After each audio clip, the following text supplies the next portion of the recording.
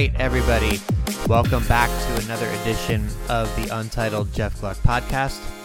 I'm your host, Jeff Gluck, and today it's a 12 questions version of the podcast with Johnny Sauter of the Camping World Truck Series. He is currently second in points in the Truck Series for GMS Racing with his one win at Dover this year. He's coming off a fifth place finish at Pocono, and he's heading into Michigan International Speedway this weekend. Now, Johnny Sauter, typically in interviews, is short and sweet, I would say at times. So let's find out if that was the case for this week's 12 questions.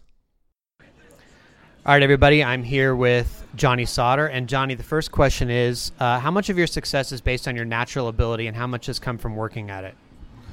Ooh, that's a good question. I do think that there's a certain element of God-given ability, but I also think there is a lot to working hard and putting being smart about what you're doing. So just because you have ability doesn't mean that you necessarily utilize it the way that you should in a lot of different ways. So, I'd say it's, to put a percentage on both of those, that would be a tough one for me. But, I do think you have to have a little bit of natural ability, but you also have to work very hard. So that's a really good question. So Jeff Gordon, Tony Stewart, Carl Edwards, now Dale Jr. have all either retired or are retiring next year.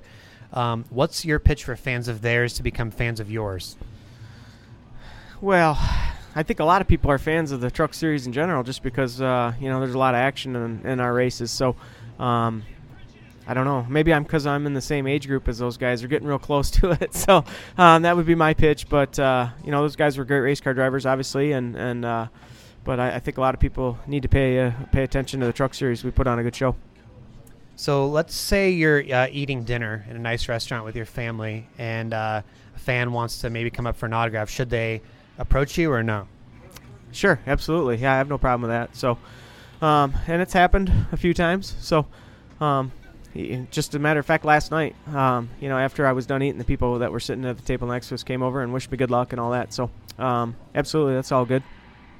What's the hardest part of your job away from the racetrack? Oh, raising kids. In today's society, the way things are going, it's tough to keep them, keep them pointed in the right direction. So I have a lot of fun. I spend a lot of time with my kids, but it's, I can see that it's going to be a challenge as they get older. How old are your kids now? My son is 7. My daughter is 6. My second daughter is she'll be 2 September, and then we got another one coming November 1st. So we're going to be busy. That's a full house right there. yeah. 4 kids under the age of 7. That's busy. What's a story in NASCAR that doesn't get enough coverage? Man, where'd you come up with these questions? That's what I have the off season for. I think, a lot of times just how much work this really is and how much technology has really impacted the sport. I know it gets coverage, but, when I talk to people even back home in Wisconsin and you tell them, just how many employees an organization like GMS has with 1.5 Xfinity cars and 3 full-time trucks. I mean, we're pushing 100 employees. And they're like, well, what do they all do all day? So there's just a lot that goes on behind the scenes. And obviously if you're not around it day in and day out, you wouldn't understand totally. But there's a lot of work that gets done, and just because they all look the same doesn't mean they're the same. There's just I always look at it from that aspect of just how much work this really is. Who's the last driver you texted? Eric Jones, just a couple days ago. I'm not going to tell you what for, but that's actually Crafton was wearing me out the other day, but I didn't respond to him, so I got a mean gesture from him. But it's you talk to a few guys for sure. So you didn't respond to Crafton? He shot you the unpleasant emoji or something? That's exactly what it was. More than one, but I finally called him back, so he's happy now. Do you consider race car drivers to be entertainers? I think in a lot of ways, yes. I think a lot of people look to race car drivers to not only perform, but to, have a good personality or whatever. So that leaves me out. But no, I'm just, it's, of course, I think people are entertained by this, by the sport. But I also know that if you're not performing, not a lot of people will pay attention to you. So it's a double-edged sword. All right, Johnny, important question here. What is your middle finger policy on the racetrack? I try to refrain from using it, but I know when somebody does it to me, it sends the wrong signal to me, and I instantly get hot. So, but I'm not going to lie, I've done it, but I try not to use it a lot. So some drivers keep a payback list for revenge reasons on the track. Do you keep a payback list at all for positive reasons, like if somebody cuts you a break, lets you in, does you a favor, something like that? Sure. Yeah, and to be honest with you, you say you're going to get a guy or, and you've had trouble with the guy, but to me it just goes out the window because I'm just focused on doing what I need to do to be in the best spot that I need to be in. And but if a guy does cut you a break, absolutely. I actually feel like I think about guys cut me a break more positive than I do on the negative side of it. So just because they don't have to do that, this is racing and it's aggressive and you put yourself in positions, on both sides of that coin. But yeah, I definitely keep a mental list of people that have, raced me clean. And but you never forget the guys that run into you, and sometimes you run back into them. Who is the most famous person you've had dinner with? Whoa. I guess it depends on what your definition of famous is. I've been fortunate enough to have, some pretty cool dinners with a lot of cool people, but I would have to dig deep back in the old memory bank to think through the years of all the people that I've had dinner with. But I'm going to have to get back to you on that one. I'd have to think about that one for quite a while. What is something about yourself you'd like to improve, aside from your memory, apparently? Yeah, my memory's bad, but, just lead by example.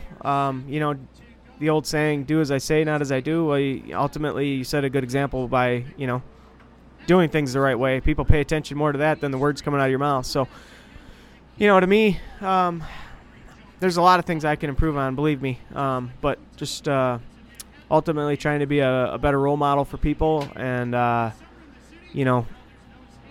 watching your, what you say and how you say it.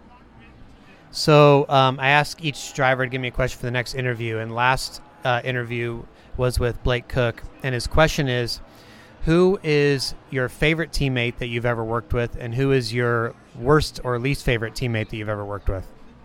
I honestly have been fortunate enough to have worked with a lot of good guys. I've had good teammates, really. I can't sit here and tell you that there's a teammate that I did not like.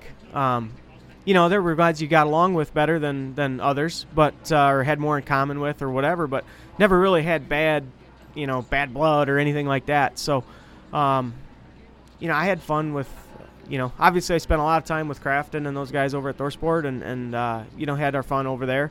But, I can think back even early on with Kevin Harvick and those types of guys. I mean, it was good. So, of course you want to beat your teammates and whatever, but I always was of the mindset, don't get caught up in trying to beat your teammates, try to beat the competition, and that the other part will take care of itself. But that's a good question. I just life's too short to be mad at people, especially when you're driving race cars for a living and they're your teammate. It doesn't make much sense. So I don't know who the next interview is going to be with, but do you have a question I might be able to ask another driver in general? Man, these are really good questions. Thank you. I think I say that every time you come to me, but I always am fascinated by the question, if you weren't pursuing racing, what would be a career path that you would pursue? Because race car drivers a lot of times are, they get the thrill or the action part of it. So what type of a profession would they pursue if they couldn't have pursued a racing career? Great. Well, thanks so much for joining us. Yeah, thank you. All right, everybody, so there you have it. One of the shorter 12 questions interviews of the year, I think, but still a fun one with Johnny Sauter. Appreciate him taking the time to do that. Now, the podcast theme, I guess, will continue with the truck series for tomorrow. These two-day weekends that had recently in the Cup Series made it a little bit harder to get Cup guys. That's one consequence, I guess, the two-day weekend. Their schedules were more compact. So that's why doubling up on the truck guys this weekend, and the social spotlight for Thursday is going to be with Noah Gragson of Kyle Busch Motorsports, who took the wasabi eating challenge on Twitter because he got enough RTs earlier this year. So I got to talk to him about that. I won't be at Michigan International Speedway this weekend. I'll be back home here in Portland, Oregon after a long trip to Pocono and Watkins Glen, but I will be doing a podcast in some form after the race, so stay tuned for that on Sunday night. Until then, thanks as always for listening, and I'll talk to you next time on the Untitled Jeff Gluck Podcast.